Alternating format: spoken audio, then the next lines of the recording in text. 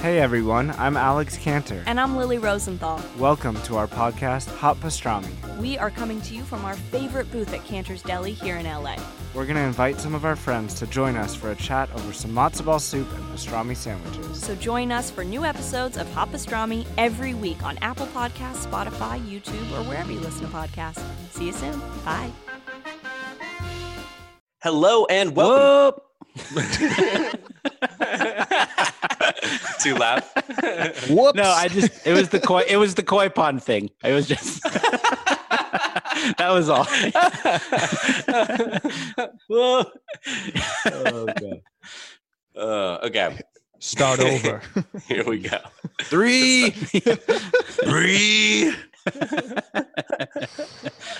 Hey, idiot.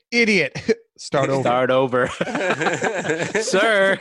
All right, let's go. Out of paper, out of stock. There's friendly faces around the block. Break loose from the chains that are causing you pain. Call Michael and Stanley, Jim, Dwight, Creed. Call Andy and Kelly for your business paper needs. Or Dunder Mifflin, the people versus paper people. Dunder Mifflin, the people versus paper people. Dunder Mifflin, the people versus paper people. Hello and welcome to the Michael Scott Podcast Company, a show for fans of The Office by fans of The Office. I'm your host and co-managing director, Sean Roney. And I'm Edwin James, founder of Woof.com. And with us, as always, our producer in the warehouse, Mr. Alex Ward. I think we should get a townhouse in Soho. So it's mostly lofts, but okay. Every week we get together and talk about our favorite show, NBC's The Office. After we cover today's main topic, we're going to have a little conference room with an email from a listener. We're going to do a little quarantine corner check-in with all of us. Some listener-provided trivia. In fact, that trivia, it will be provided by someone who writes office trivia for a trivia company in New York. Wow. So dude, nice. It's getting legit. But before we dive into today, which is all about Mr. Ryan Howard, just want to mention, of course, we have our Patreon is available to join. Scott's Tots, become a member, $5 a month. Get in there. We got monthly exclusive mailbag episodes where we get weird. We digress. We answer every question that comes to us. And raw and uncut. Raw, uncut. You know, it's the kind of stuff that even for the internet, it's a little extreme. Yeah, just like Creed's blog. Yeah. So anyway, just go head over there to patreon.com/Michael Scott and join Scott's Tots. Yeah, get on become board. a Scott's Tot, baby. $5 a month. You get your own private podcast feed too. It's pretty cool. Heck yeah. And I think, have you been putting up the videos, Sean? Videos are coming up next week. We got videos. We have the Zoom sessions of our recording, so those will be going up. So there's going to be a big dump next week for our Patreon supporters. Thank you guys so much for your patience. Big plop. I was taking big dumps. But I am so excited to dive into today's topic. Today, we are discussing Mr. Ryan Howard, a.k.a. the temp, the fire guy, kid, fired guy, big turkey, hired guy, Brian, Bobcat, douchebag, Mr. Understood, rye guy, rye bread, rye from Wolf, shoe bitch, the belle of the ball, Esteban the cleaning man, and Dundee Award winner for hottest in the office, Mr. Ryan Howard. Wow, what a list! Man of many names. That is that's maybe the best list of AKAs. I don't know. And deadbeat dad as well. That's right. Very much a deadbeat. The most deadbeat dad. Yeah. We've had a few people send us this one meme of Ryan. Where it says, when I first started watching The Office, I thought Ryan would be a normal character on the show, or was the only normal one, something like that. How wrong I was. And beyond that, we had a couple people ask us just for another Ryan-centric episode. I think we did Ryan and Kelly pretty early on, or earlier on in our episode run. And I think we're going to talk about just Ryan in this episode, and he is a very interesting character in the ups and downs and the way the writers choose to deploy him throughout the course of the show. No kidding. Yeah. And same goes for Kelly Kapoor. We'll get to her she'll get her own episode at some point too. But yeah, go back and check out that old one where we did Ryan and Kelly together. But yeah, today's just Ryan Howard, played by BJ Novak. BJ was actually the first cast member on The American Office, hired by Greg Daniels after he saw him perform at a comedy club. BJ actually, and then of course he became a writer on the show as well. And BJ actually went to high school with John Krasinski. I'm sure we've mentioned that before, but I've got a great quote from him. Sometimes when this feels too good to be true, I think that if this were all a dream, that would be what should have tipped me off. I'd wake up and say, I was in this incredible TV show and it was a big hit, and the star was John Krasinski from high school. Isn't that weird? That is funny. Yeah, that's great. That's got to be crazy for him. The character is kind of based on Ricky Howard, who's the temp from the British Office, and also sort of on Neil Godwin, who's he's the co-managing director in the British Office, and he's a lot like Josh Porter, but there's a little bit of him in Ryan Howard in the fourth season when he takes over Jan's job. But Ryan, of course, is more a part of the main cast than Ricky or Neil ever were. And I always think it's interesting to think about BJ as kind of, an executive producer or a co-executive producer and head writer, and the way that he just plays with his character so much.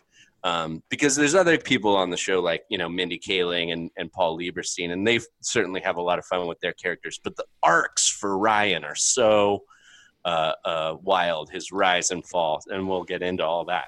Yeah, it's interesting in the early season of the show, especially in season 1, the main characters of the cast are focused on more so than the ensemble.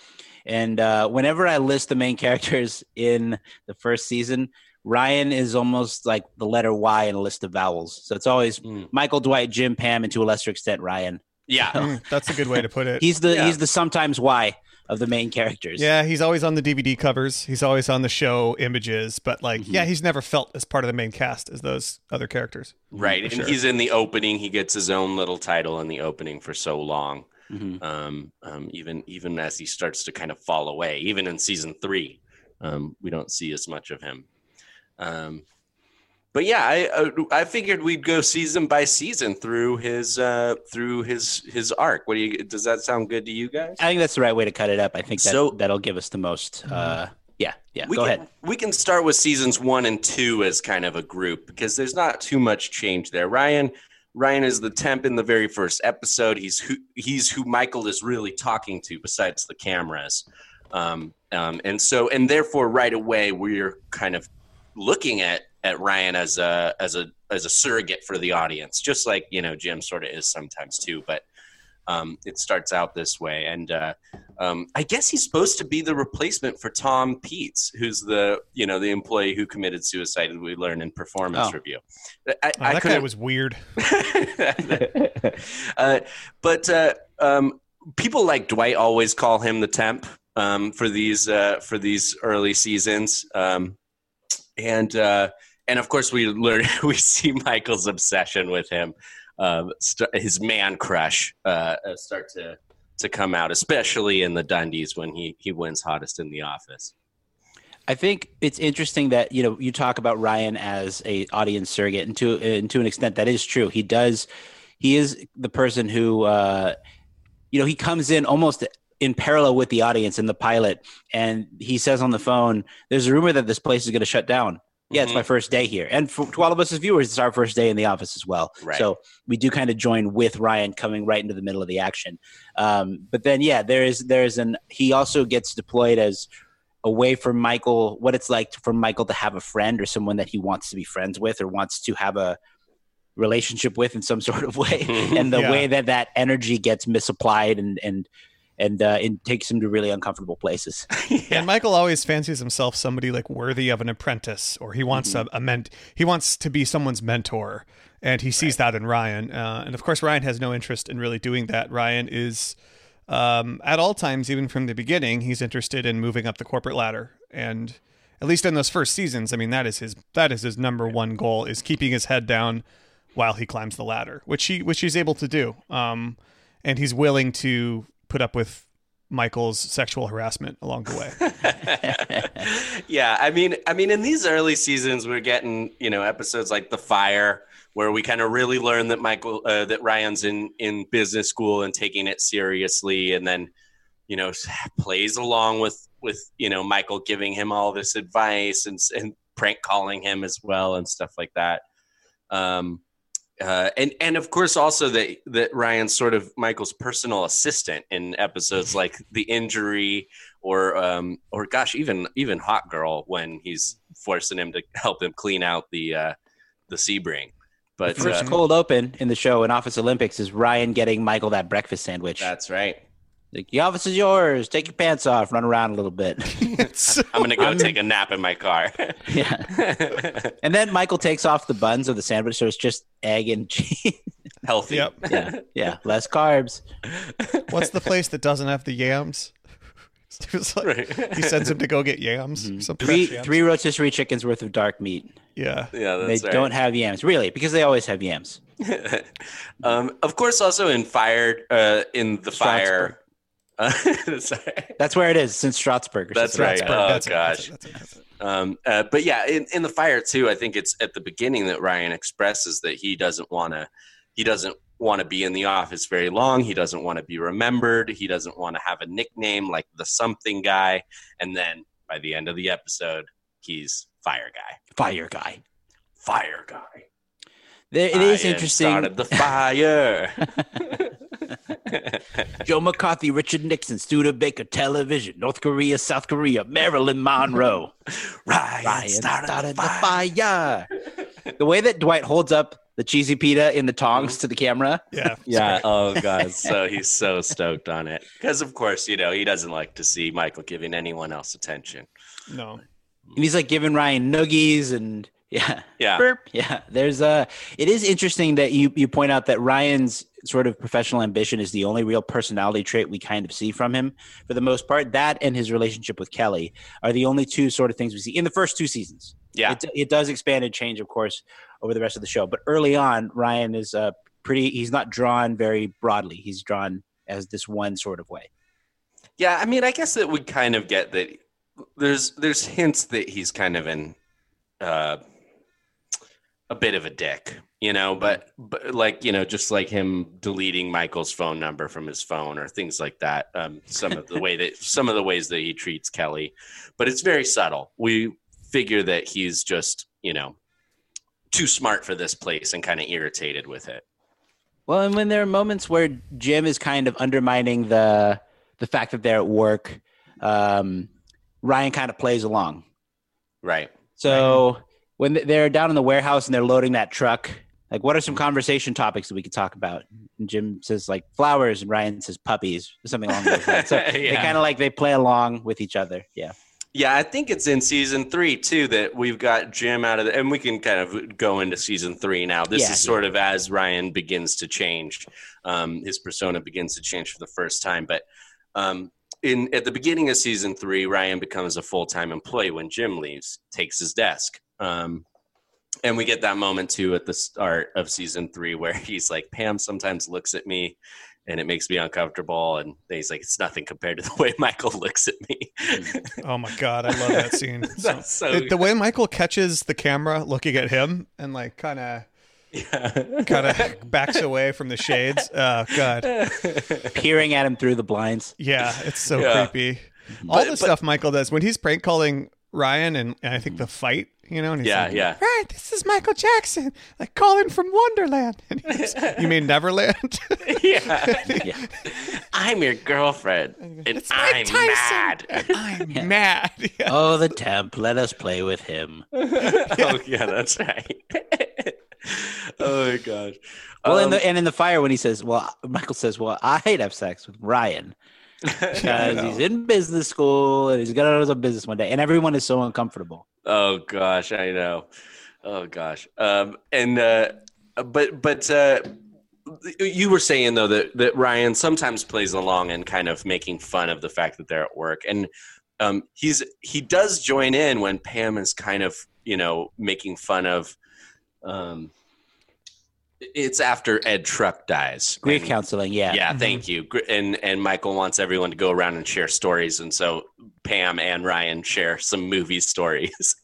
He's also the Very one well who done. He's also the one who kind of like shakes his head when Kevin blows it.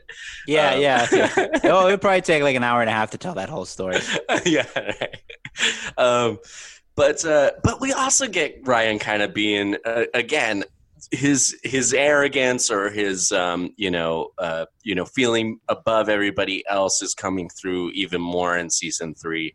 With Jim coming back, he doesn't give up the desk to Jim and is a bit weird about it. Benihana Christmas, where he's kind of like showing off that he has like all these excuses, and he's like, "Come on." I actually really like that moment. I think Yeah, it it is is. really, because he It's says, funny. "Look alive, Hopper, welcome back." That's something true. that is kind of it's a bit of camaraderie a little bit where they both have to figure out how to make excuses to avoid hanging out with Michael. Yeah. But I don't have the line in front of me, so I might need help. But it's like, and Jim at some point is like, "Hey, want to help me play a prank on Dwight?" And he's like, "Ask me when I was 12 or something." So it's Andy. It's the episode is The Return. Yeah, And it's that's it. Andy's cell phone. And Jim says to Ryan, "Do you want to help me play a prank on Andy?" He says, "No, but ask me 10 years ago." Yeah, and then he said, but I love this moment because he's like, "I liked you better as the temp," and Ryan just goes, "Me too." Yeah. But which in a way is funny foreshadowing to me, Mhm. because it is this, this is what Ryan thinks he wants. He wants to, go up in the ranks and, become, a corporate businessman. But of course we see that, he's not ready for it. It's funny too. That reminds me of a moment in season 2. I don't know the exact episode, but it's the episode where Jim is looking to go on a trip. I suppose Right. it's probably Dwight's yeah, speech because they're talking about public speaking, and Jim Yeah. talks about going on a trip. And Ryan says, "So you're really going, huh?" And Jim says, "Yeah." He says, "Send me a postcard." Yeah. And then Ryan says, "Jim has worked in the same job for 5 years. He's the same ham and cheese sandwich every day. If I were a betting man, I'd say Jim has a fun weekend in Philly," which is interesting because you contrast their ambition. Where Ryan does seem to want to go somewhere, and Jim is portrayed in these early seasons as someone who has a lot of ability, but maybe not the same ambition to go alongside it. But, And Yeah. maybe Ryan's one of the first people to point that out to us. mhm. And Ryan is also used as like, he doesn't have any real world experience and he doesn't think he needs any for Yeah. the most part, right? And we see this happen even in like the initiation. Like there's these moments when Dwight actually starts teaching him about sales and Ryan kind of straightens up and he kind of starts to pay attention and he stops not taking things seriously. And it happens a few times, and again, this is all before he becomes the actual boss. But he actually does have moments where he's learning, and he actually sees the value in some of his coworkers. They're few and far between, but it does keep his character grounded in his ambitions, which is to climb his corporate ladder. And occasionally, it sort of resets Ryan sometimes of like, oh, and that's what the fire does. That's what the initiation does. When he has Stanley's clients, there's sort of these times when he's taking 2 steps forward. He's taking 2 steps forward and 1 step back. And that happens often with Ryan. And then he takes this huge leap forward and then he's in no man's land. Right. They Well, all make fun of him for never making a sale, but no one ever coaches him really. Yeah, right. exactly. Actually Besides doing it, yeah. Dwight or maybe Stanley a little bit, or barely. But we also get in this season when Ryan takes Michael to business school. Is that am I Yeah. getting No, you're that right. Yeah. That's not in Yep. season 2, right? That's in 3. Season, that's three. in 3. Season three. Yeah. So this is where we get this is just another moment, I think, at the end, at least, even after Michael had this, train wreck of a presentation. By the way, speaking of characters only in one episode, shout out to the guy that Michael takes the textbook from and starts ripping out pages. Yeah. The face that he makes. But like, it's funny because it's a moment where like Ryan at the end actually is like, oh crap, like I messed this up. Like he always thinks he's 1 step ahead. He always like seems to think, he basically gives this whole presentation about how Dunder Mifflin's a failing paper company before he has Michael come in and speak to them. And Michael kind of puts him in his place successfully at the end of this episode, and tells him that a good manager doesn't fire people; he hires people and inspires people. And he moves Ryan to the annex with Kelly, which again works as a brilliant plan to punish Toby as well. It's interesting that what Ryan says is that the company is quickly falling behind and that their business model is becoming obsolete. Yeah. It's interesting if you think that that's probably what he pitched to David Wallace in his job interview. And it dovetails with his emphasis on technology in season 4 when he does become the corporate leader. And it's funny at the beginning of that episode of Business Trip where he says you get bumped up by a full letter grade if you bring in your boss. So I'd be crazy not to do it. Right. There's an element of it's like the cost and the risk reward analysis where and like what is the reward? And I will say that watching that episode live when it aired for the first time was one of the hardest times I laughed watching The Office. Like the way that Michael is presenting in front of the school and the way he lists the threats to America. Ryan has never made a sale. And everyone thinks he's a tease. Yeah, it's like only Michael thinks he's a tease. I know. You sit up here in your ivory tower, in your ebony tower. Oh my God. Oh gosh. Well, at the end of season 3, of course, we got all these people fighting for this corporate job. We don't even know that Ryan's in the running for this job. So this is this great reveal in the finale of season 3, when we've got David Wallace on the phone saying, like, really excited to have you here. It's going to be great to have another MBA around. So it's like, oh, who is it? And then we get Ryan saying, thank you very much, hangs up the phone, tells Kelly, we're done. What? and again, we did kind of skip past the Ryan and Kelly stuff today, but we did that in another episode. So go check it out. Yeah. And then looks right in the camera. Yeah. Oh yeah. It's one of the better, like, just points to end a whole season on. And a great cliffhanger for 4. Moving on to season 4. Season 4. Yeah. Ryan's introduction in season 4, he walks in and Pam says, hey, Ryan. And he's like, 1 sec. And then just types on his BlackBerry for a while. He's got a beard now. He's dressed in black as much as possible. So like BJ Novak was kind of like, this was all intentional. He's supposed to be as douchey looking as possible. So the beard and all black, which is really my style. And I was a bit offended by that, to hear that from BJ Novak. That's really funny. We see Ryan like pulling up in the sports car and like, he's like checking himself out in the mirror and how's my favorite branch doing? He's very cognizant of the fact that almost no one in that building respects him. And that he has to come in and lay down the hammer immediately and being like, look, I know I used to, and he says it's like, I know I used to temp here. Things have changed. I'm the boss now. And he still, even after he says that, it's almost like everyone's like, aw, like look at little Ryan. And he knows that, and it really, really bothers him. Yeah. It's like, like Kevin jumps on him and like gives him the noogie, and he's like, stop that. It's inappropriate, and it stops right now. I'm your boss.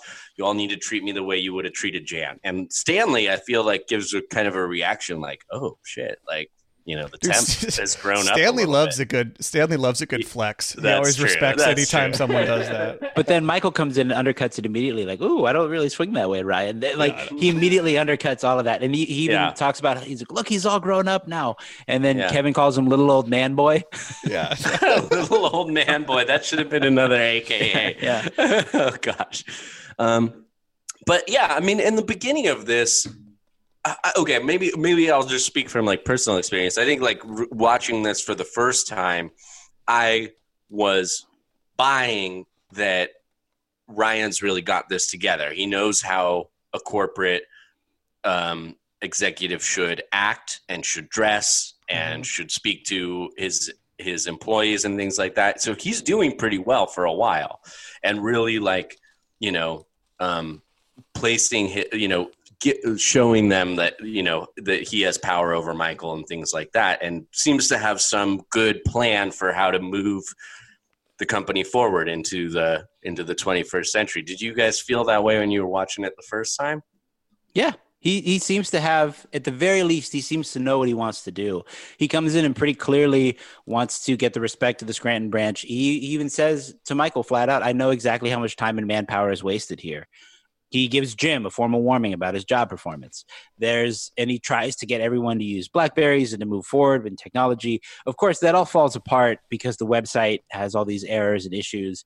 And he doesn't really know. It doesn't seem like he has much of a plan outside of that, or a real plan to actually make the website successful. Everything is built on this, and he goes so far as to defraud the company to try to keep that alive. It's almost like his priority was to weaponize everything he knew about that branch to take down Jim and like show everyone that they're all just full of it. And in a way, and the whole thing with Daryl and Kelly and his thing of like flexing his power about using the website, and like it just all feels very petty. Everything Ryan does, almost the whole show, feels very petty. And It seems like his entire season 4 arc is sort of this peacocking that he's doing to impress, I guess, a few people at corporate, and that's about it. Yeah, David Wallace, yeah.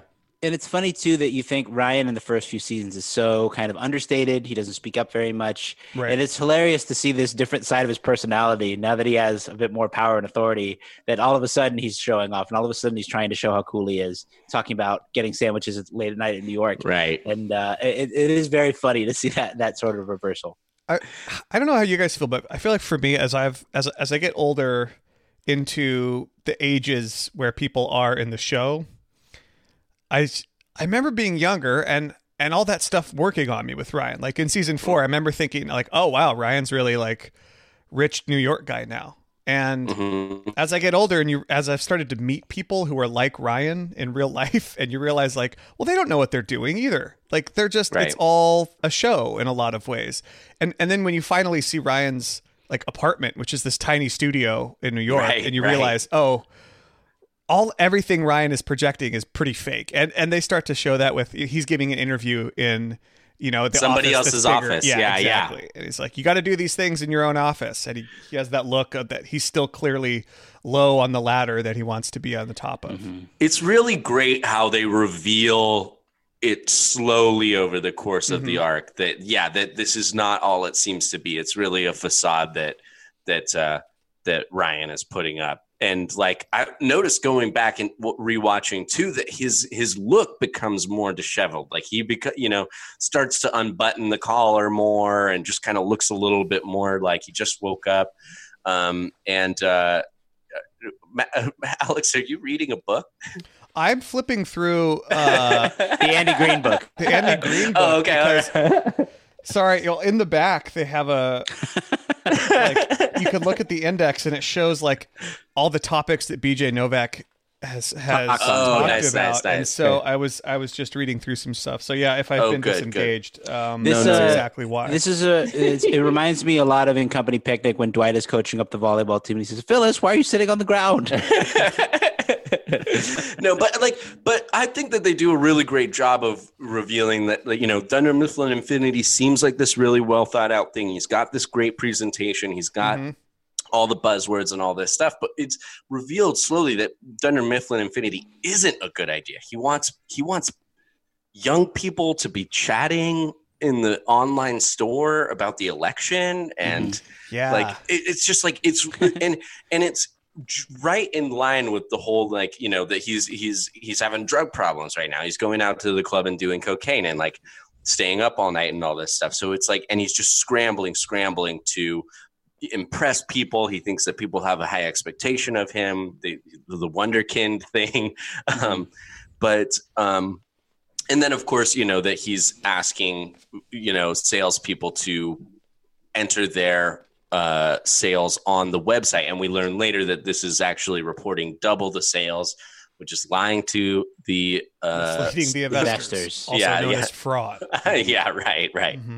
You know, it's funny that if you think about Ryan has this vision for how the company is supposed to adapt and move to this more digital age, and he doesn't really know how to do it. It's funny to think that, because as Stanley says, you know, when my clients call me to ask for help about how to use the website, like I don't get commission on that. So there is the actual adapting of their old business model to this new business model really falls apart. And Ryan doesn't seem to have any sort of idea about how to fix that. His ideas are all around social media and things like that. And it's funny when you think about a boss who has a vision but no idea of how to execute. It sounds a lot like Michael. Right. Oh my gosh, it's so true. And I mean, I don't know. I mean, it's great. It's just a great parable too. I mean, these people exist in real life. I certainly worked with people like this, and I'm sure you guys have too, that it's like they don't, you know, while he seems to, you know, portray himself as this businessman, he's really only interested in playing the game, rising to power. He just cares about his own image and how people perceive him. And it's not that he thinks, you know, it's not that he has come up with a brilliant business plan or any of these things. It's just that he just wants the position. Yeah. He's very self-serving, and he'll do anything to justify his own job, and including making other people's lives very difficult. And you see his drug problem is almost an extension of his vanity. Right. Which is to say, like, living this fast-paced New York lifestyle that he wants to kind of keep up with. And it really tears him apart, you know. We can look at that as probably a contributing factor to his fall as well. It's underexplored in the show, but yeah. It's so funny too that his whole persona of like the New York socialite, really at the end of the day, like he really only impresses Andy and Kevin. Right. You know, with that scene in the kitchen, and they're like, Ryan is so cool. And that's about it. And but Michael and Dwight a little bit. A little bit. Yeah. Well, yeah. I mean, Michael. Yeah, that's true. Of course, but Michael, he was impressing Michael as a temp. That's true. His looks. But yeah, it's such a thin facade, and it comes crashing down in a very satisfying way. And we get to see what YouTube used to look like when he finally does fall. That's right. Do you ever think in Night Out, Andy doesn't go to he doesn't go to New York with them? But I wish he did. How would that night have changed if Andy was there? Andy, the Cornell grad, the guy who seems to have this sort of socialite experience from his upbringing. I wonder how he and Andy's still a bit more of a live wire in this part of the show. I wonder how he would have reacted in that event or that scene. Yeah, would he have recognized that Ryan was just very high on cocaine or not? Yeah. I don't know. Right. Yeah, he'd be like, Ryan really reminds me of this guy Chad from my fraternity at Cornell. Yeah. Oh, it would have been one of the best. Because they were both in frats. Like that's a thing that Andy and Ryan have in common for sure. Was Andy in a frat? I believe so. He just talks about being so lonely so often, or how he would drink SoCo by himself and all that. That's true. At frat parties, yeah, right. Straight B's, they called me Buzz. Yeah, and he had to sleep in the front lawn. I don't know. Boot rally. Yeah, maybe it's never really clear. Yeah, true. But how about the scene though when Dwight and Michael do show up, and how excited Ryan is to see them? It's Michael and Dwight. I know it's you guys. It's clear that he's talked about them to his friends in New York, and he's like, "Oh my God, they're here! I can show my friends these people I've been talking about." Well, there's something to like, just like the way that Jim doesn't really have the motivation to try harder. It's like Jim enjoys his little realm, his little pond. You know what I mean? And it's possible that Ryan's getting up to New York and people are like, yeah, okay, we all went to business school. That's not impressive or special.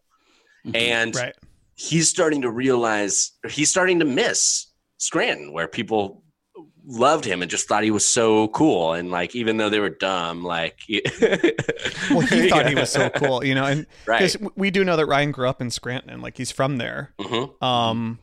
And he always probably thought he was a lot smarter than everyone else from Scranton. And you're right. Like you get to New York and everyone's career obsessed, and everyone is looking out for themselves, and everyone's trying to just better and get to a better spot in whatever work they're doing.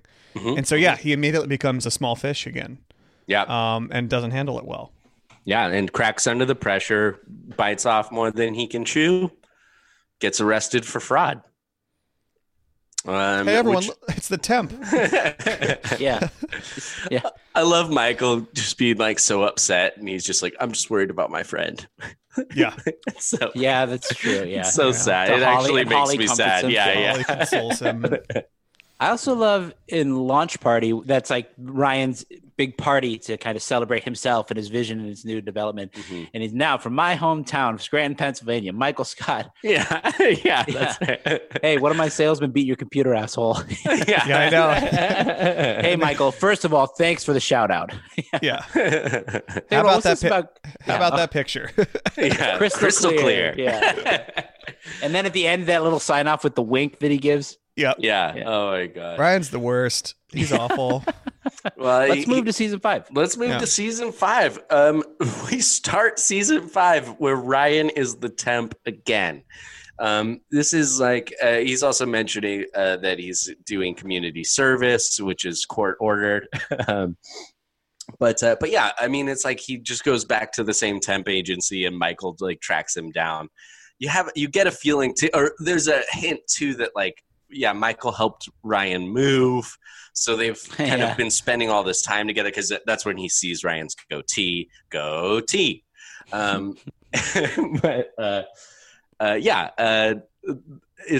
We get Ryan as temp again, and he's Ronnie was bleh. Things were an all-time sad here. But then I got an email from Ryan that he was coming back to town. I called the temp agency and I told them, I will pay you any amount. Just give me Ryan Howard. Give him to me. I want him. I need him. If you are wondering how Ryan was able to come back so quickly without any sort of acknowledgement from David Wallace, you should know that there is a deleted scene wherein Ryan is acting as receptionist, and he gets a call from David to direct to Michael, and David just goes into him. He rips him apart, and Ryan starts to cry. Oh, really? And he says he just made the list. Oh my God. Yeah. And David goes into him. Yeah. And then later there's a scene where he's on the phone with Michael, and he says, look, Michael, if you really, really want to vouch for this punk, you can do it. But if he's so much as the line is, if he so much as sniffs white out, it's on you. And Michael says, wait a minute. Why is this on me? Oh my God. Yeah. So wait, that's a great line. Oh my gosh. That's they kind of paste over that with just give me Ryan Howard at any cost. Yeah. But yeah.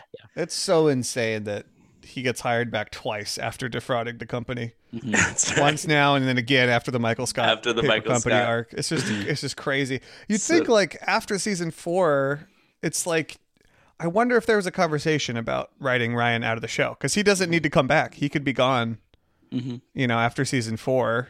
I get the feeling that, this is not something that I've seen in an interview or anything, or maybe that he would ever admit, but I got the feeling that BJ Novak liked running the show or writing or directing or, co-executive producing more than he liked being in it. And I feel like that's sort of like, as the show goes on, he becomes just more of like a peripheral character.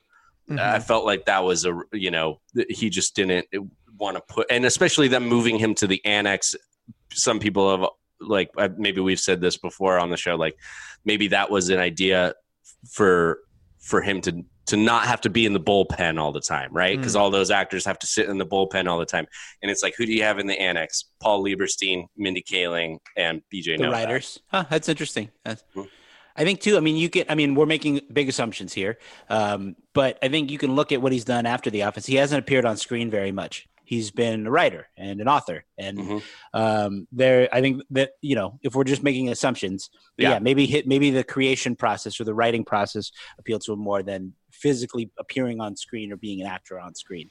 And when he is on screen, he's killing Nazis with Brad Pitt. Yeah, that's right. That's true. That is very true. That's true.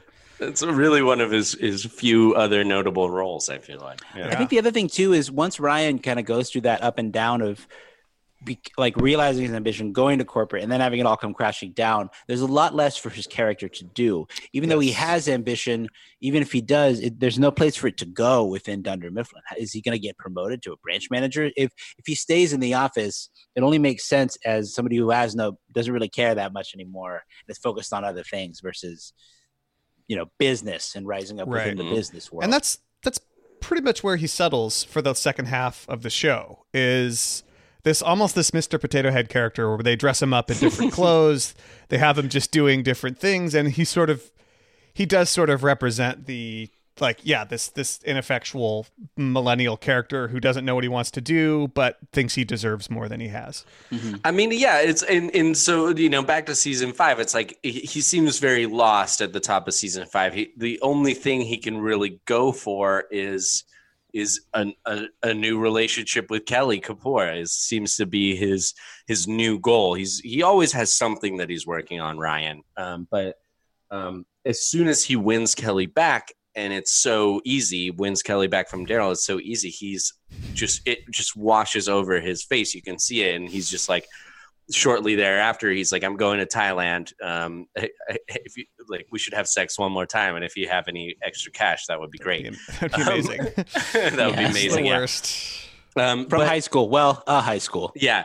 But it's like, I guess you could argue that this is Ryan realizing that he's, lost his way and needs to get out of here and do something else. Of course, we learn that he only goes to, is it Fort Lauderdale? Yes. and then gets the job at the bowling alley. Mm-hmm. Going to Thailand with some friends from high school. Well, a high school. Yeah. Yeah. So, we get the Michael Scott Paper Company arc. I think that's really great to see Ryan in this. Blonde Ryan. A lot of memes of Michael has a type and it shows all the women Michael dated, and then it's Ryan with the blonde hair and the Scott's great. thoughts. Yeah. Yeah. Scott's thoughts. Oh my God. Yeah, I mean, and two, you just kind of get this feeling now that Ryan's really okay with Michael's obsession over him, and just he kind of manipulates him and takes advantage of it. Yeah, totally. Yeah. He's like, I need Michael to be obsessed with me. It gives me a little. It just gives me, at least I know someone cares about me. Yeah, for sure. Well, he goes from wanting to realize this ambition to just being okay with the fact that he can kind of get away with whatever he wants. Yeah. And just settles into that. Yeah. Lead me when I'm in the mood to be led. Yeah. That's pretty much it. Kind of last gasp of Ryan's corporate experience or his MBA happens at the Michael Scott Paper Company when he builds their pricing model and he refuses to make copies. And he's consistently sort of verbally jabbing at Pam. There's something really funny there. And Ryan is sort of this overconfident, arrogant figure. Really happens there in that supply closet. In a lot of ways, we talk about Ryan as an audience surrogate at times, but really Ryan and Pam's relationship, I think Pam becomes the audience surrogate for how much we hate Ryan, because Pam just has a lot of great moments of just being like, ugh, Ryan, you're the worst. Ryan.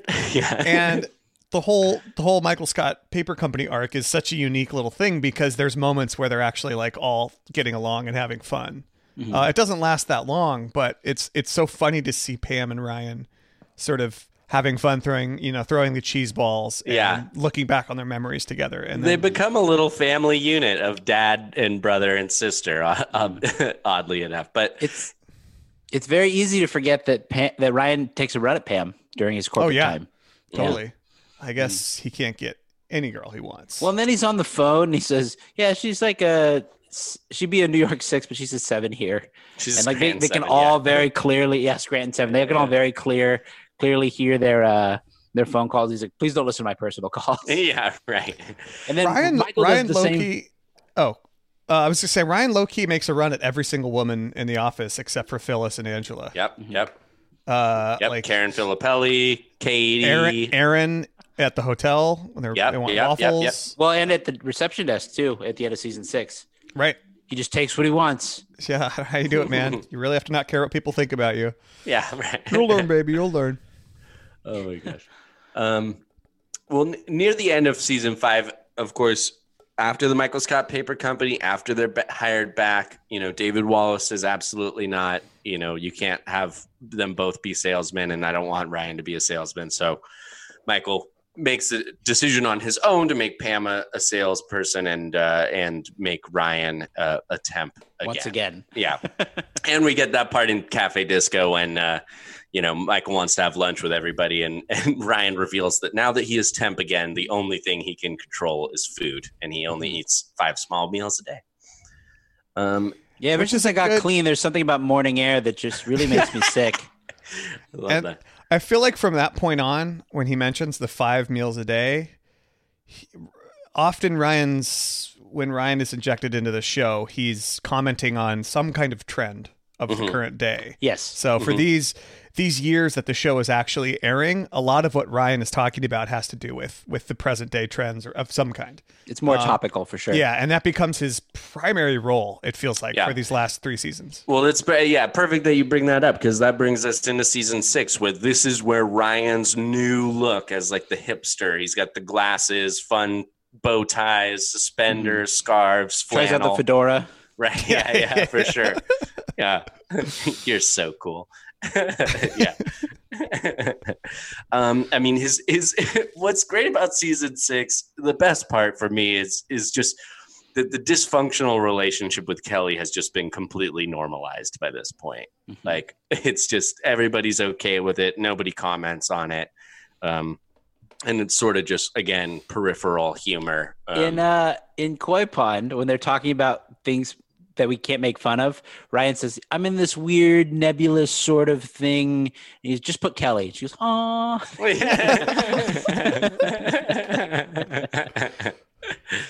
Oh my gosh. And we do get, of course, we just talked about Jim as co-manager, but we do get in this season Ryan defying Jim and then becomes Closet Ryan after that. Yeah. A long simmering feud with Jim boils over here, and this is the first time when Jim has at least corporate power over Ryan for the first time in a real way, and he absolutely takes advantage of that and deals with Ryan in a pretty good way. True, and it is funny too that Jim struggles with it at first. He doesn't know how to punish Ryan, or doesn't want to, or something. There's something about it that he doesn't know if he can really fire him. Can you yell at him? Can you make an example of him? Pam says you don't yell. That's right. Well, that was apple picking day. The perfect end to a perfect day. I feel like it highlights something about the difference between Jim and Ryan. Ryan didn't have any problem putting Jim down when he was above Jim. But maybe there's something about Jim that it's always seen a little bit of himself in Ryan. I don't know. It's interesting. It's always been interesting to me that it's so easy for Ryan to defy Jim, but Jim can't really take control over Ryan. Well, I mean, Michael is there to kind of check that a little bit. True. I think too, Ryan joining up with Dwight to try to take down Jim is a funny little turn. Oh my gosh, that's a good one too. I love the scene they have with Nick when they're trying to get Jim's password, and they're just like, "We can make things very difficult for you." And he's like, "Are you threatening me?" And then Ryan tries to crush the can. So he can't do it. That pairing of Ryan and Dwight is so funny, where Ryan comes to the dumpster. He says, "You're 10 minutes late." He says, "Oh, I lost track." He says, I was doing something else." He says, or I was by a different dumpster, some sort of excuse. Yeah. And Dwight says, just admit that you lost track of time. They're back and forth, and like they're talking about like beet vodka. And seesaw. Says, I'm not interested in anything I have to make myself. There's just a lot of funny little exchanges that they have. Yeah. They don't make a good team. Why don't you leave the Tolkien references to me, okay? Yeah. Okay, dumb jock. Right, yeah. Isn't that what he said? I don't know. Yeah. Cool jock, something like that. I don't know. But season 6, he is kind of more in the background. I don't know if we just want to go into season 7. We got wolf.com. There's one moment from season 6 that I found in prep that I wanted to highlight, which is just during the promotion where they're talking about giving out raises. Yeah. Kelly walks in and they talk, "Hey, Kelly, Jim doesn't want to give you a raise." He goes, "What, Jim? That's not fair. How is that going to fix Ryan's car?" Yeah. Oh my gosh.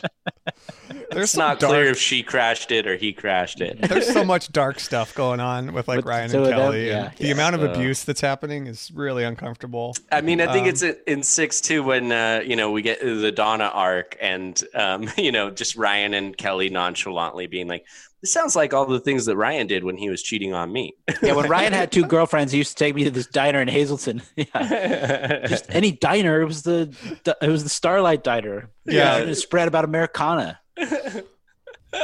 Oh my gosh. But yeah, I mean, moving into season 7, finally Ryan has a new ambition, wolf.com, which, seems like maybe it's a real idea, but it kind of turns out more to be just another way for Ryan to appear like be an impressive business person. I mean, he kind of, now it seems like he wants to be sort of more of like a Mark Zuckerberg or something like that. He's very It's obsessed Rye with from these Wolf. tech guys. Yeah. Yeah, for sure. But he's already set the precedent that he's essentially a scammer. I mean, he scams Pam out of $50 for her own wedding gift. Like he's not. He's shown by this point he's just completely soulless. And and the Wolf thing is I think it's also representative of the times of the tech boom and the Silicon Valley being regarded as this sacred land where people get super rich and obviously Ryan would want to be a part of that, but he's still just a temp in Scranton. They even parody those old Apple commercials with Justin Long and John Hodgman.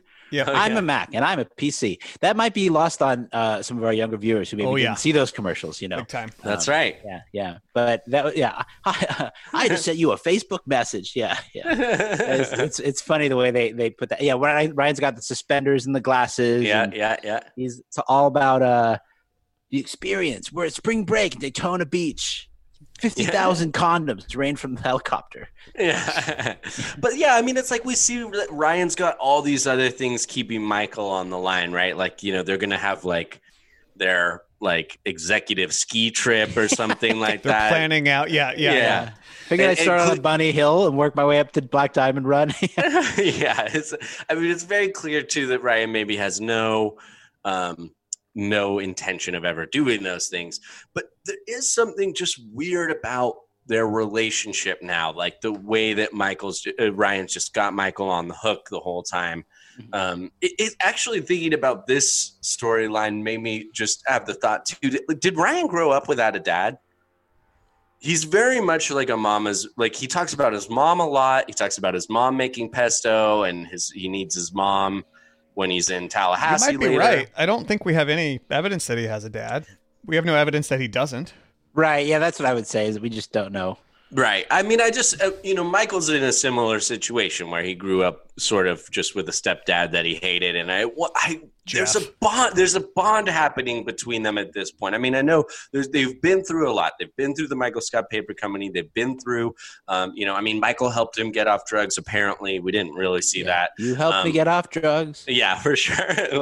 So I don't know. I was like, maybe there's even something deeper here that's kind of connects these two characters. And, that maybe Ryan needs Michael just as much as Michael needs Ryan is really all.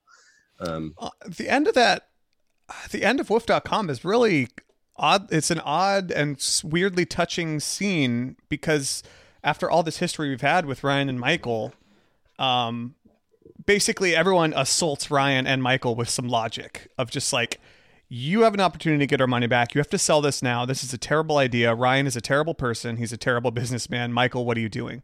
Mm-hmm. And Michael doubles down again. It says, I do not agree to sell, which is to say nay. I do. And he's like, not.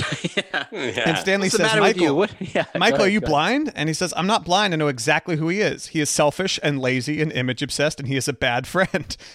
Everyone is like shocked by like, oh, well, yeah, like that's true. And he's also clever and he shoots incredibly high and he may just make it. But you know what? Even if he doesn't, I would rather go broke betting on my people than get rich all by myself on some island like a castaway. And there is no middle ground.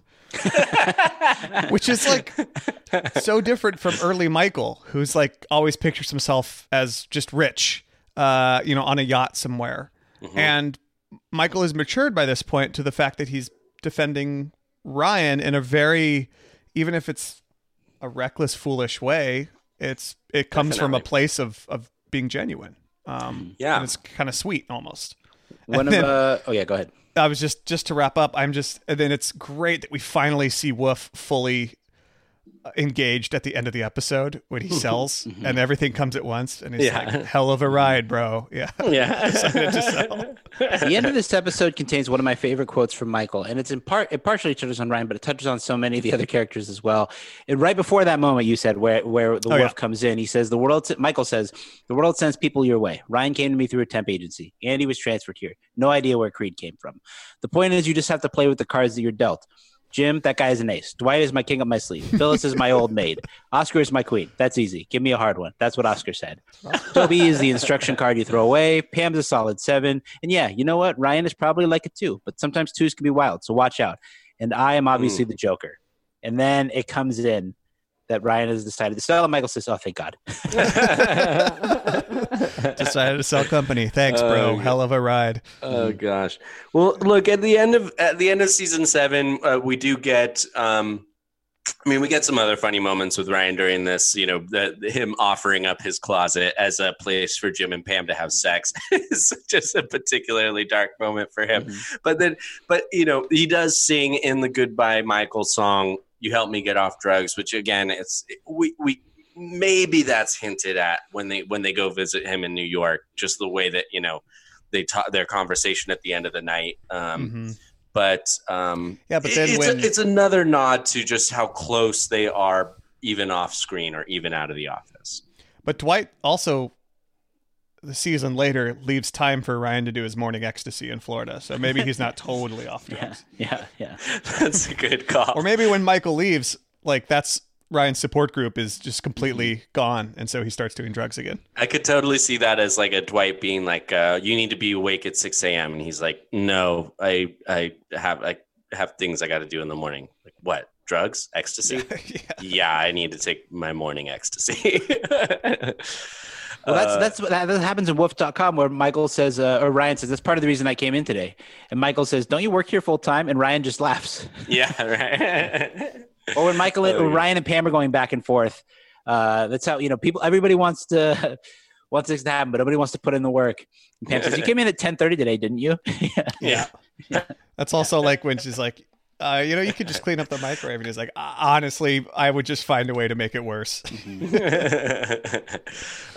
Moving into season 8. I'm so sorry. Before we go into season 8, one thing that I had forgotten about that was tacked on at the end of season 7 that was really funny to kind of go back and watch again was when D'Angelo is manager, Ryan has to kind of justify why he's there at all. And he heavily implies to D'Angelo that he's Kelly's boss. Yeah, right. Oh, yeah. It's a really mean the way that he treats Kelly, but it's really funny. It was really funny to go back and watch where she's just like, "Yes, Mr. Howard." Oh, and then finally she tells D'Angelo, he says, "I don't really know." He says, "You seem kind of hysterical to me. Why don't you're your supervisor? Let's just keep it that way." Or she says, "He's just like Rango and Rango." Yeah. And D'Angelo says, "Is that true?" And Ryan says, "I never saw Rango." Yeah. I don't know. It was just a very funny another chapter in the dysfunction that is Ryan and Kelly. D'Angelo is a horrible manager. Well, Annie Shelto. Annie Shelto. Feel that? All right. You know what? A high five? Now's the time. Not while I'm driving. Let's go to season 8. Let's go to season 8. Season 8 again. Ryan's really just kind of this peripheral character. He just jumps in with these little comments when we're in the bullpen, or maybe someone goes to visit him and Kelly in the back. But he's also one of Robert California's losers in the beginning of this season. Does it make anyone feel better that I'm on this side of the list? Oh, this crust is sharp. So Pam goes, "Oh God."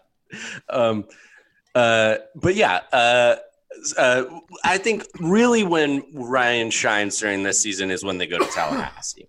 He is one of the few who go to Tallahassee. He tries to make sure that either he or Kelly go to Tallahassee, but not together.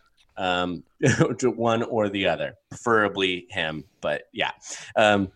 But yeah, in Tallahassee, it's kind of normal Ryan for a little bit. You almost get a taste of the old temp Ryan, the way that Nellie's kind of playing with him right off the bat. You sad, simple boy. Yeah. Yeah, the whole arc is basically giving Ryan yet another opportunity to walk the walk, and to sort of back up the sort of gusto that he's always expressing about himself. Mm-hmm. That again he folds when it comes time for the showdown, and that's just, we see that time and again from Ryan. That's just the recurring thing that he does. Is just letting himself and others down constantly. Yeah, I mean, we get him trying to go after Aaron. That great scene when they sneak into the kitchen, and he 6 months. I'm in love with Kelly. yeah. But I remember I've talked about this before, but watching that scene live, I have such a visceral reaction of just like hissing at Ryan, like, you get away from Aaron, you get away, like, just like, don't you Pam. dare go near her. Yeah. It's kind of like boo, boo. It reminds me of in season 9 when Jim is talking to Toby about couples counseling or marriage counseling, and Clark comes in, and Toby is, no, Clark, out, get out.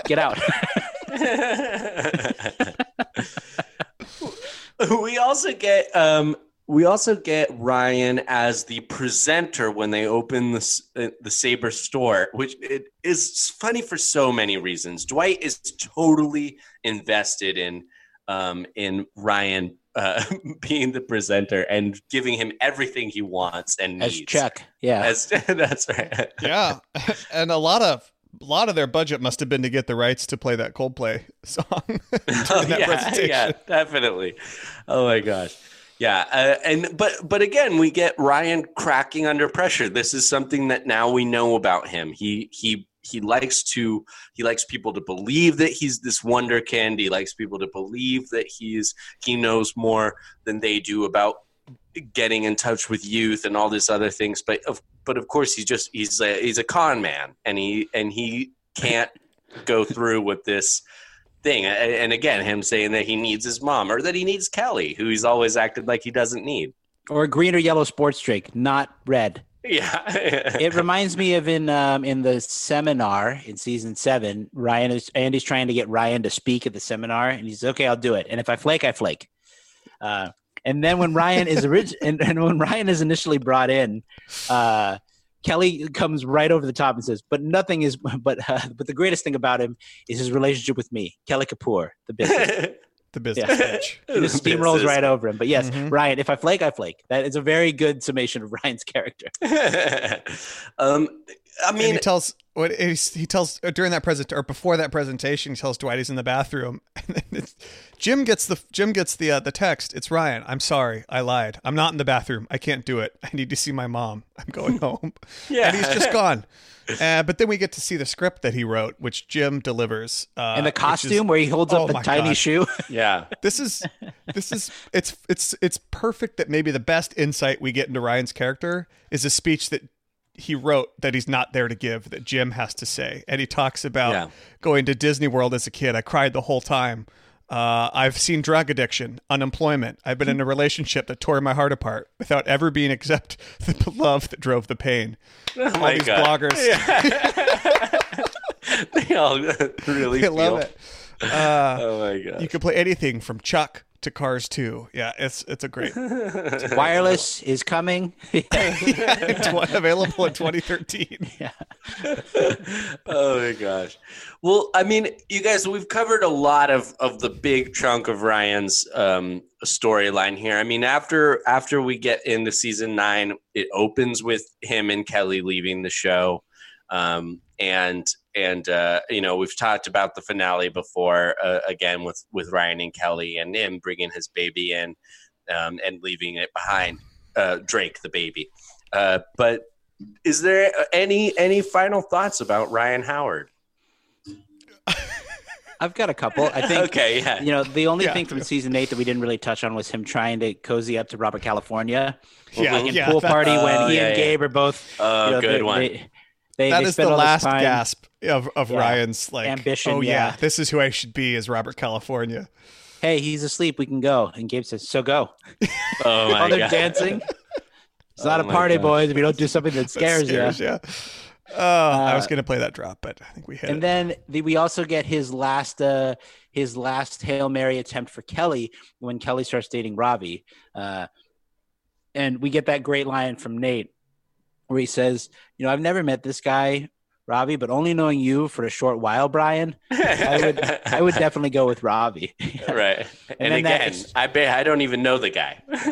And Pam, you're toxic. You're toxic. Yeah, that's there's that moment where they go up on the horse, and then when Turn around. And then lastly, when Ryan pitches Robert California, raw fish, the disgusting food from Japan. Origami is the sushi of paper. That's right. Yeah. And then the last one for Ryan is there's a quick throwaway line that I think about all the time, which is I think it's in it's one of the first episodes of season 7 where Dwight goes to the mall for the Steamtown Mall to get the wizard. And he says, cancel all your businesses at the Steamtown Mall. And Ryan says, America's one big mall. Just that random line from Ryan. I think about that a lot. America's I'll one take big the mall. wizard. Yeah. But anyway, Earth, yeah. You don't have to be crazy to live here, but it helps. One last one from Ryan. Yeah. Let's see. So this is an exchange between Jim and Pam. You're not the least bit curious to hear a poem straight from Ryan's soul? Not at all. Can we go? Pam, Kapoor and Desperate, he watches. Jim, second line. He is a drifter out to sea. And when the Indian Ocean calms, one speck of white remains, and water's cold and Kelly green. Pam, you're crying. It's just so dumb. But when he describes himself as a child, lost in the life raft, and Jim, also emotional sister, Yeah. Ryan can never know. Yeah. I know. It's shades of his presentation where it's like he might have accidentally written something beautiful. I was laughing earlier just from reading that part of the pyramid speech where he says, love, values, and of course the pyramids, the strongest shape ever constructed, a shape that fits all other shapes inside of it. No, that's Jim critiques it to himself right after he says it. No. The last thing I want to bring up about Ryan, this was actually an article that someone wrote on Vice about that Ryan Howard is TV's best villain. He says, forget Walter White. The temp from The Office truly showed us what the evil modern man is capable of. To which I pose to you, do you think if there is any villain in The Office, is it Ryan?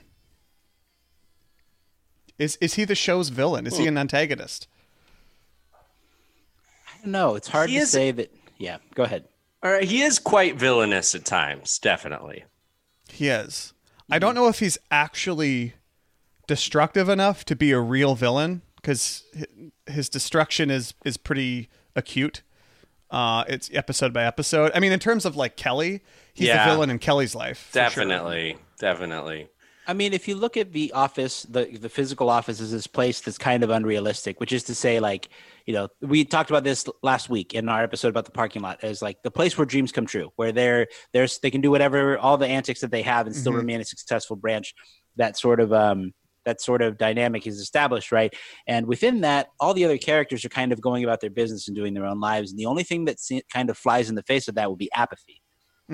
Or cynicism. Right. And Ryan displays so much of both. So in that regard, he does feel kind of like he's opposing the general dynamic and feeling of The Office, that family vibe that Michael's always trying to put together, especially as this large ensemble. And Ryan is so caustic and apathetic and cynical often that it does sort of, ruin it sometimes. If the show is the beauty of ordinary things, Ryan shows us the ugliness of ordinary things. Yeah, he doesn't care about ordinary things. I don't want anything I have to make myself. Yeah. Or as Pam says, well, you have to let me know because it costs about $75 a person. He says, well, yeah, in New York, I had a glass of cognac. It cost $77. Okay. Yeah, he definitely is. He's definitely against the current as far as the whole other show goes. And you need that to some extent with the show. As much as a show like The Office could have an antagonist, I mean, he does. I think you're right on the money there, Edwin, with what he represents is antagonistic to what the show is about, for sure. It's a funny ingredient. I wouldn't remove it per se. Yeah, neither would I. Yeah, but it is an interesting thing to think about. Yeah. Yeah. Well, there you have it, folks. Ryan Howard. That was great. Let's move on to a little conference room. 5 minutes. Conference room, 5 minutes. For this conference room, we actually just have a email that sort of had to do with Ryan a little bit, but it's just a fun, quick thing to discuss here. Okay, this is an email we got from Trenton. He says, "Hey guys, love the show. Just listened to the episode about Dwight's speech, and you guys mentioned some episodes we never had that you wished we saw. And I instantly thought of one I want to share. Michael goes to Ryan when he is in prison."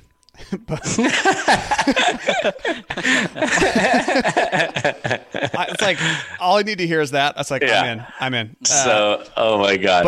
But Michael shows up to visitation as Prison Mike and does not break character once. I thought about that myself. I was like, does he go as Prison Mike? That's He amazing. starts going on and on about the gang of Dementors, and the prison guards overhear the conversation.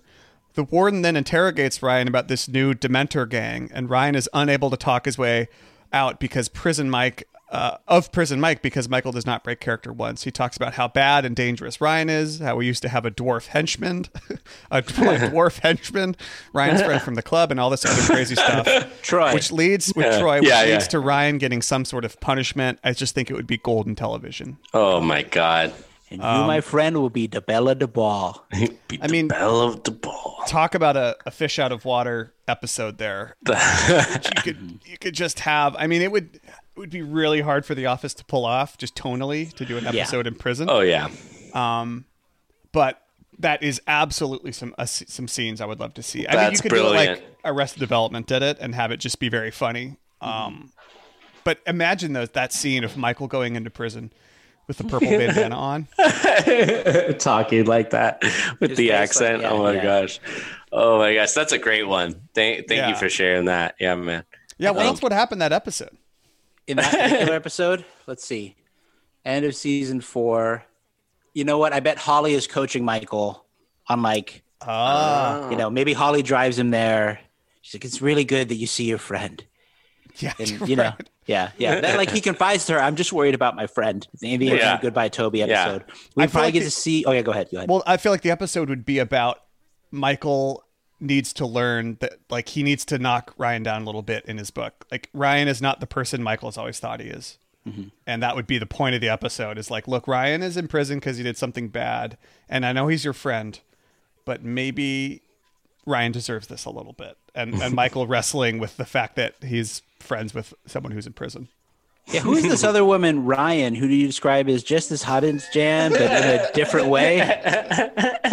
Not a woman, just a cool best friend type.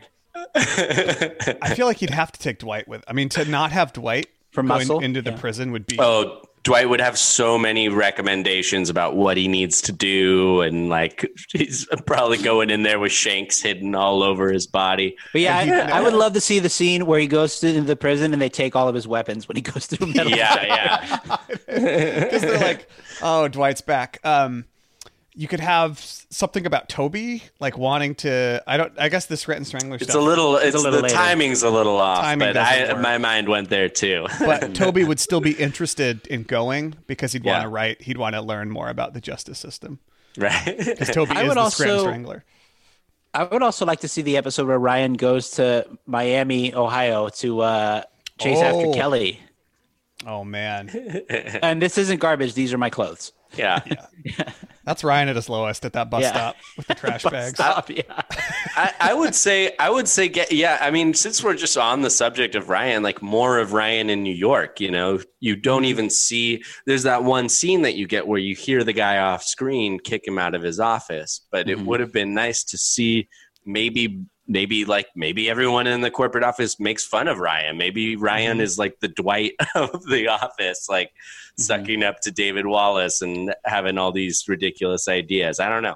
Ryan could start a fire at the corporate microwave on one of That's his first brilliant. days, and he tries to hide it from the Scranton staff. And like, Yeah. it's like corporate has all the HR departments do a fire safety meeting again. Like, why are we doing this? And Ryan's like, don't worry about that. Yeah. Oh yeah, that's Ryan sitting in the business ethics meeting. Yeah, right. All right, the elephant in the room. Do I regret what I've done? Yeah. Yeah, but we don't really hear much about Ryan's prison time. I mean, we assume he does time, right? I don't know. Or it's just community service. It turns out, maybe he just loses his job and They like take him away. We see He that. might go to But we jail don't get for a arrested second, and but booked. not prison. Yeah. We could assume he calls James P. Albini, get him out of a tight spot. Oh god. Or just having an episode with Michael going all in on like Ryan's legal defense and getting Ryan out of jail and back to Scranton. See that whole process. But yeah, now that I think about it, it's like Ryan would have to do time for that. I mean, it's a fairly They arrested big him. crime. There's the video of them taking him away. They don't just take him home. They got to take him. Can we also consider what it would have been like to watch the episode where Michael helps Ryan move? yes, because we hear that. Yeah. Yeah. Ryan helps him move During and he sees weight his loss. goatee. Did you grow that goatee after you helped me move? Yeah. So, like, can you imagine Michael carrying all your stuff in and making jokes about everything the whole time? Oh my god. He's like, remember, you're such a little spazzy boy. Yeah. Yeah. Like letting Michael look at all your stuff and how much knowledge Michael would then have about you. I don't think Ryan would ever You want know that. what? But That reminds me, there's a really funny deleted scene in Diwali where Carol is talking to Ryan and she says, "You must be Ryan. I recognized you immediately. Wavy hair and the blue eyes. You live on this street." And Ryan is like, "Oh my God." and Dwight says, does Michael ever talk about me? And Carol says, "Oh yes, he loves you."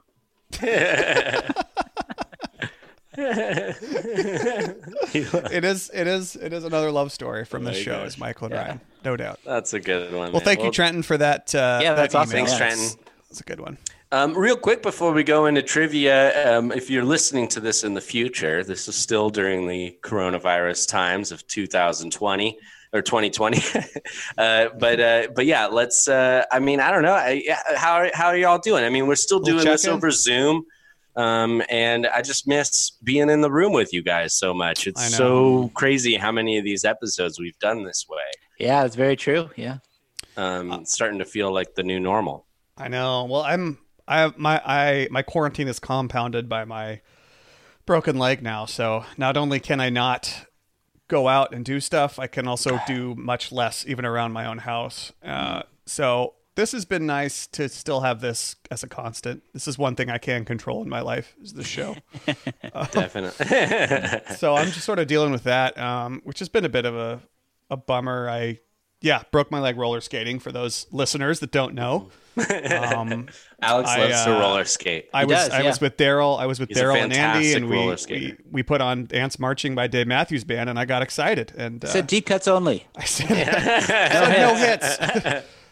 And I couldn't help myself, and I just went crazy. No, that was a bit of a bummer. So Yeah. I'm just sort of dealing I'm with sorry, that. buddy. It's been like, it's like this sort of thing happens, and my partner and I just had moved into a house, and we have all these projects to do, and it's like I can't even do those now. But at least it's too hot to be doing that stuff. Tomorrow's supposed to be 100 degrees, bud. I know. Crazy. Yeah. Well, we have AC here if you guys want to come hang out. Oh, good. There you Oh, go. good. Thank goodness. Yeah. What about you, Edwin? I've been good, working a lot. I mean, that's been I don't know, that's been mostly the same. Learning to work from home. I've been playing a lot of tennis lately. That's been kind of my thing. I good. certainly enjoy that. Now that it's really nice outside, but yeah, I mean, I guess that's mostly it. I guess, how about you, Sean? I went back to work for 2 weeks, and now I'm off again. I started on they're trying to get, I work in, TV production and stuff like that. So they're testing the waters, and it's slow going. So I was supposed to be working next week, but now I'm chilling. It's really funny. And of course, I think some people have heard my cat in the background for some of these episodes. I just want to assure everyone she has everything. She has all the toys and love and attention and food. And we take her. Our mistake was that we took her outside, and now she only wants to go outside constantly. So that's what she likes to yowl about sometimes. Oh man, our cat here. Once you give them a taste, I mean, it's you got to be ready to let them out all the time. Because it's an apartment building, so it's like we take her out on a leash. We're crazy cat people now. All of a sudden, Yeah, I've never had a cat in my whole life. If you're feline worried about Sean's cat, just pause. Yeah. It'll be okay. Oh my god! I'm fast becoming Angela. Angela. Yeah. Kinsey. But, it's otherwise, all things considered, I mean, I think we're all doing well. And, Yeah. and Portland is beautiful right now. And, That's true. and if, by the way, if you don't live in Portland and you're seeing reports of what Portland is like, it's not like that. Portland is like, there's such a small area where protests are happening. And I just urge you, if all you're seeing is that Portland is this anarchy state, just look at some other sources and look at some other stuff, because Portland is not that way right now. There's very active protests going on that are awesome. And we definitely support those guys protesting down there. 100%. For sure, man. And like, I've been hearing from other friends and me too that people are like emailing and calling who they haven't heard from. It's like, you guys doing okay with Portland? It's like we're okay. Like, Casey Holdall, who covers the Portland Trailblazers and was a guest on the Blazers podcast that Alex and I used to host back in the day. Cool. He had a tweet that said, "I'm getting all these calls from friends and extended family, and they all think that Portland is the size of a Walmart parking lot." Which is like the amount of area where all this is happening. Yeah, for sure. And so, I don't know. I would just, if that's been your view of Portland, I would say, look at it a little closer, because the things that are happening are really important. And it's not this lawless state of anarchy that some people make it out. No. We're all doing good here.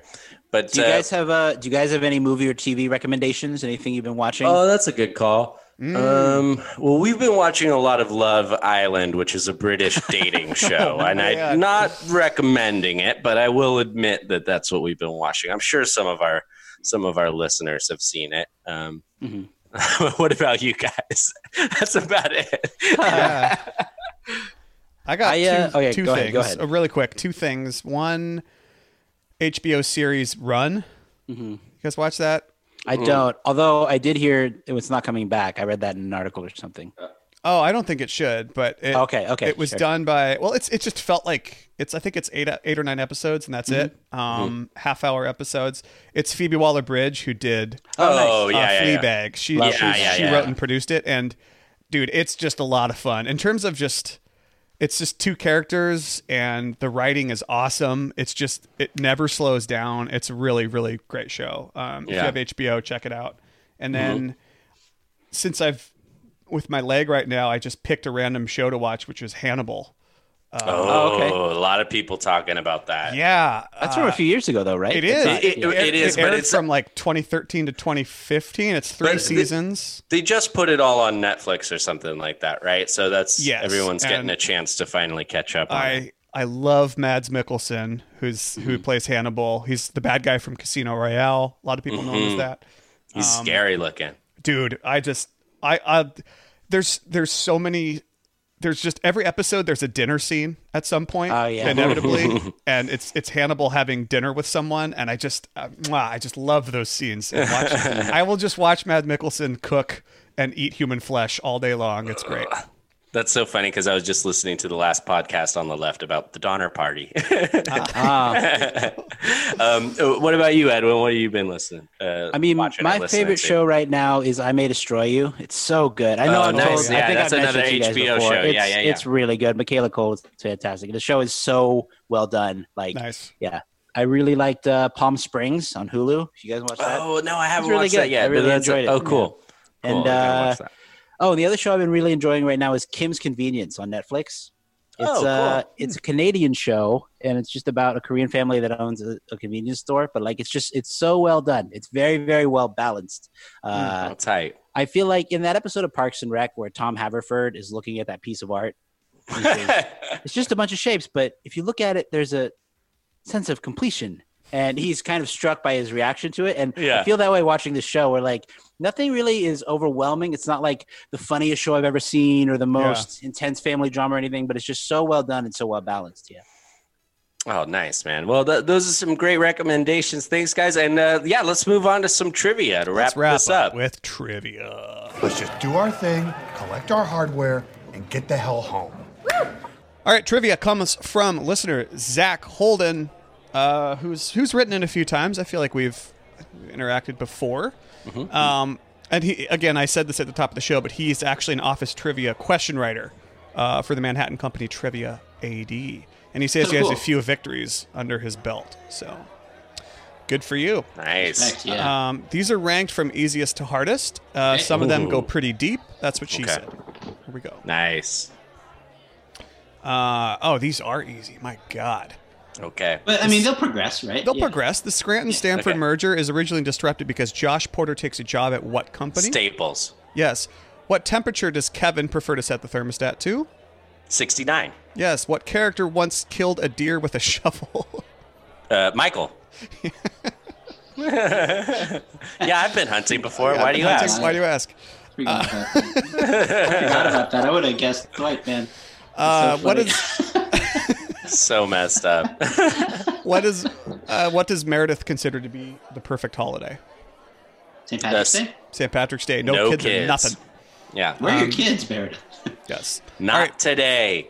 medium. I can't wait to do a section. Meredith episode. That's going to be a good one. That's next. We That's got our a run of next characters character. coming up. We still Yeah. haven't done a lot. Don't Yeah. fall in love with me, kid. D'Angelo, Robert, yeah. California. All right. Yeah. In email surveillance, what is the password to Michael's computer? Sadiq, the IT guy, finds it written on the post-it note on Michael's computer. It's 1, 2, not. 3, 4. Yeah, it's 1, 2, 3, 4. What does crime age stand for? Crime reduces innocence, makes everyone angry, I declare. Very good. Yeah, nice. I found my bell. What is the name of the column that Andy wrote for Cornell's student newspaper? Bernard's regards. This Yes. was your freshman year? In the in the rap scene at the end of Weight Loss, what are Michael and Holly's rap names? Oh, we Oh. did this one. Yeah, we've done this one. DJ Mike Scott. MC Mike Scott. MC Mike Scott and DJ Holly Flax. Or Flax. No, Jazzy Jazzy Flax. Flax. Jazzy Flax. That's Jazzy close. Flax. No bell for that one. What's the name of Danny Cordray's bar? Public school. Public school. Can I get a And- Ryan line? Can I get a +5? It's all guys. Yeah, nice. Bonus point. Where is the bar located? Off exit 7. Ooh, Route exit 7. 11. Exit Wow. 11. Close. During the office lip dub, who's holding the camera? Toby. Toby, very good.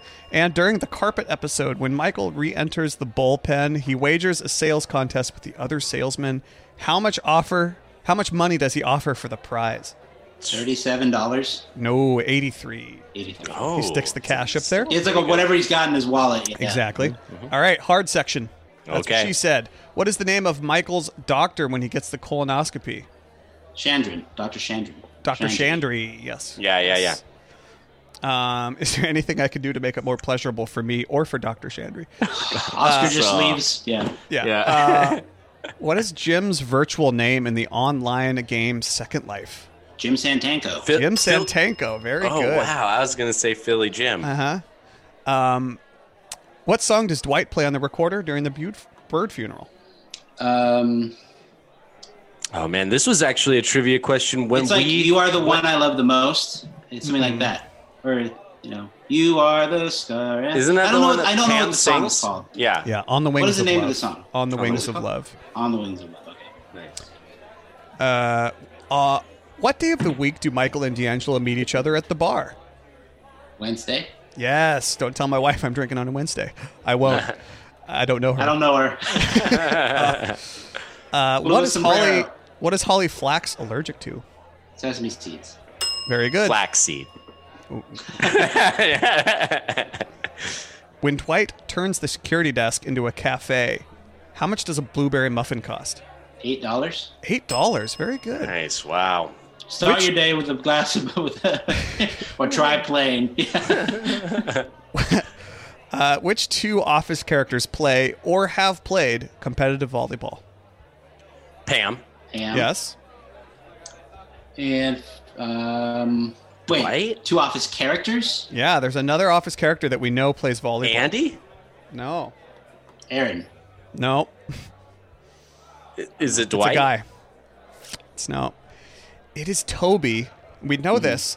He 'cause he offers says Oscar the socks. socks. Yes, He which he says, had for I was volleyball. going to use them practice. for volleyball practice later. Yep. There Wow. you go. Wow. That's a good one. That's a very good Great one. question. Nice.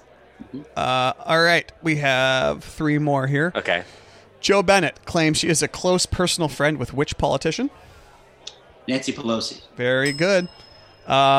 classic trivia question here, but always good to refresh. What are the 5 families of Scranton Business Park?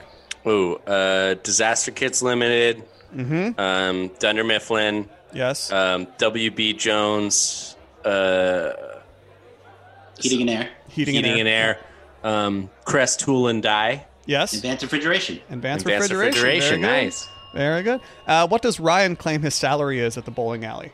$60,000 a year. Yes. Oh, they pay you, get by paid the by year. the year. Yeah. All right.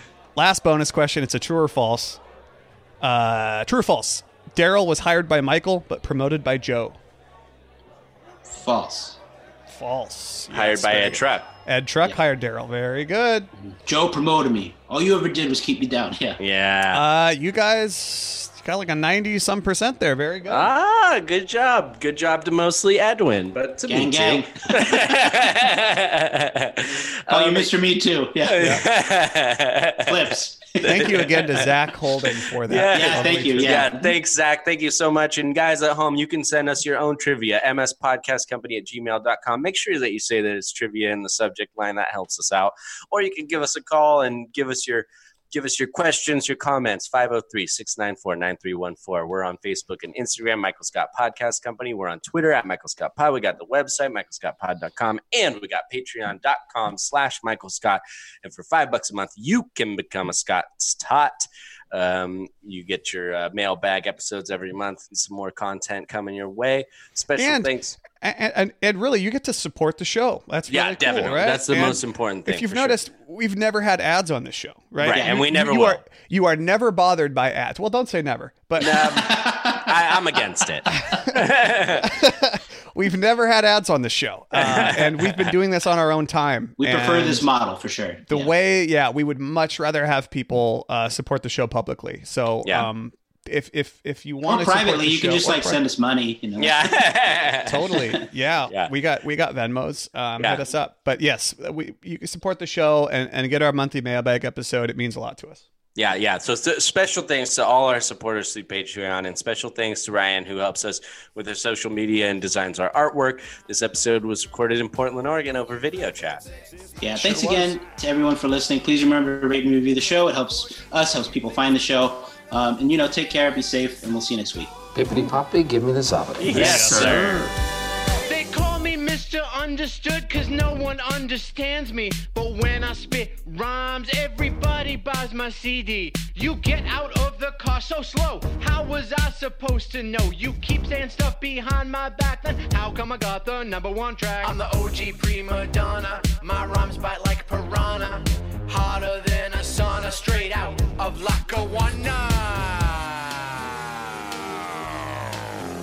You're a male prima donna, but I can't help but want ya. I'm an independent diva, but I still kinda need ya.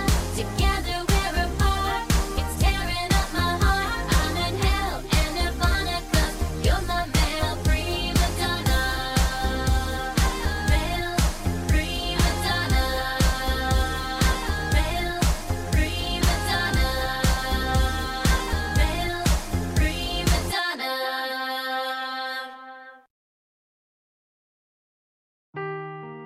Seeking the truth never gets old. Introducing June's Journey, the free-to-play mobile game that will immerse you in a thrilling murder mystery. Join June Parker as she uncovers hidden objects and clues to solve her sister's death in a beautifully illustrated world set in the Roaring '20s. With new chapters added every week, the excitement never ends. Download June's Journey now on your Android or iOS device, or play on PC through Facebook Games.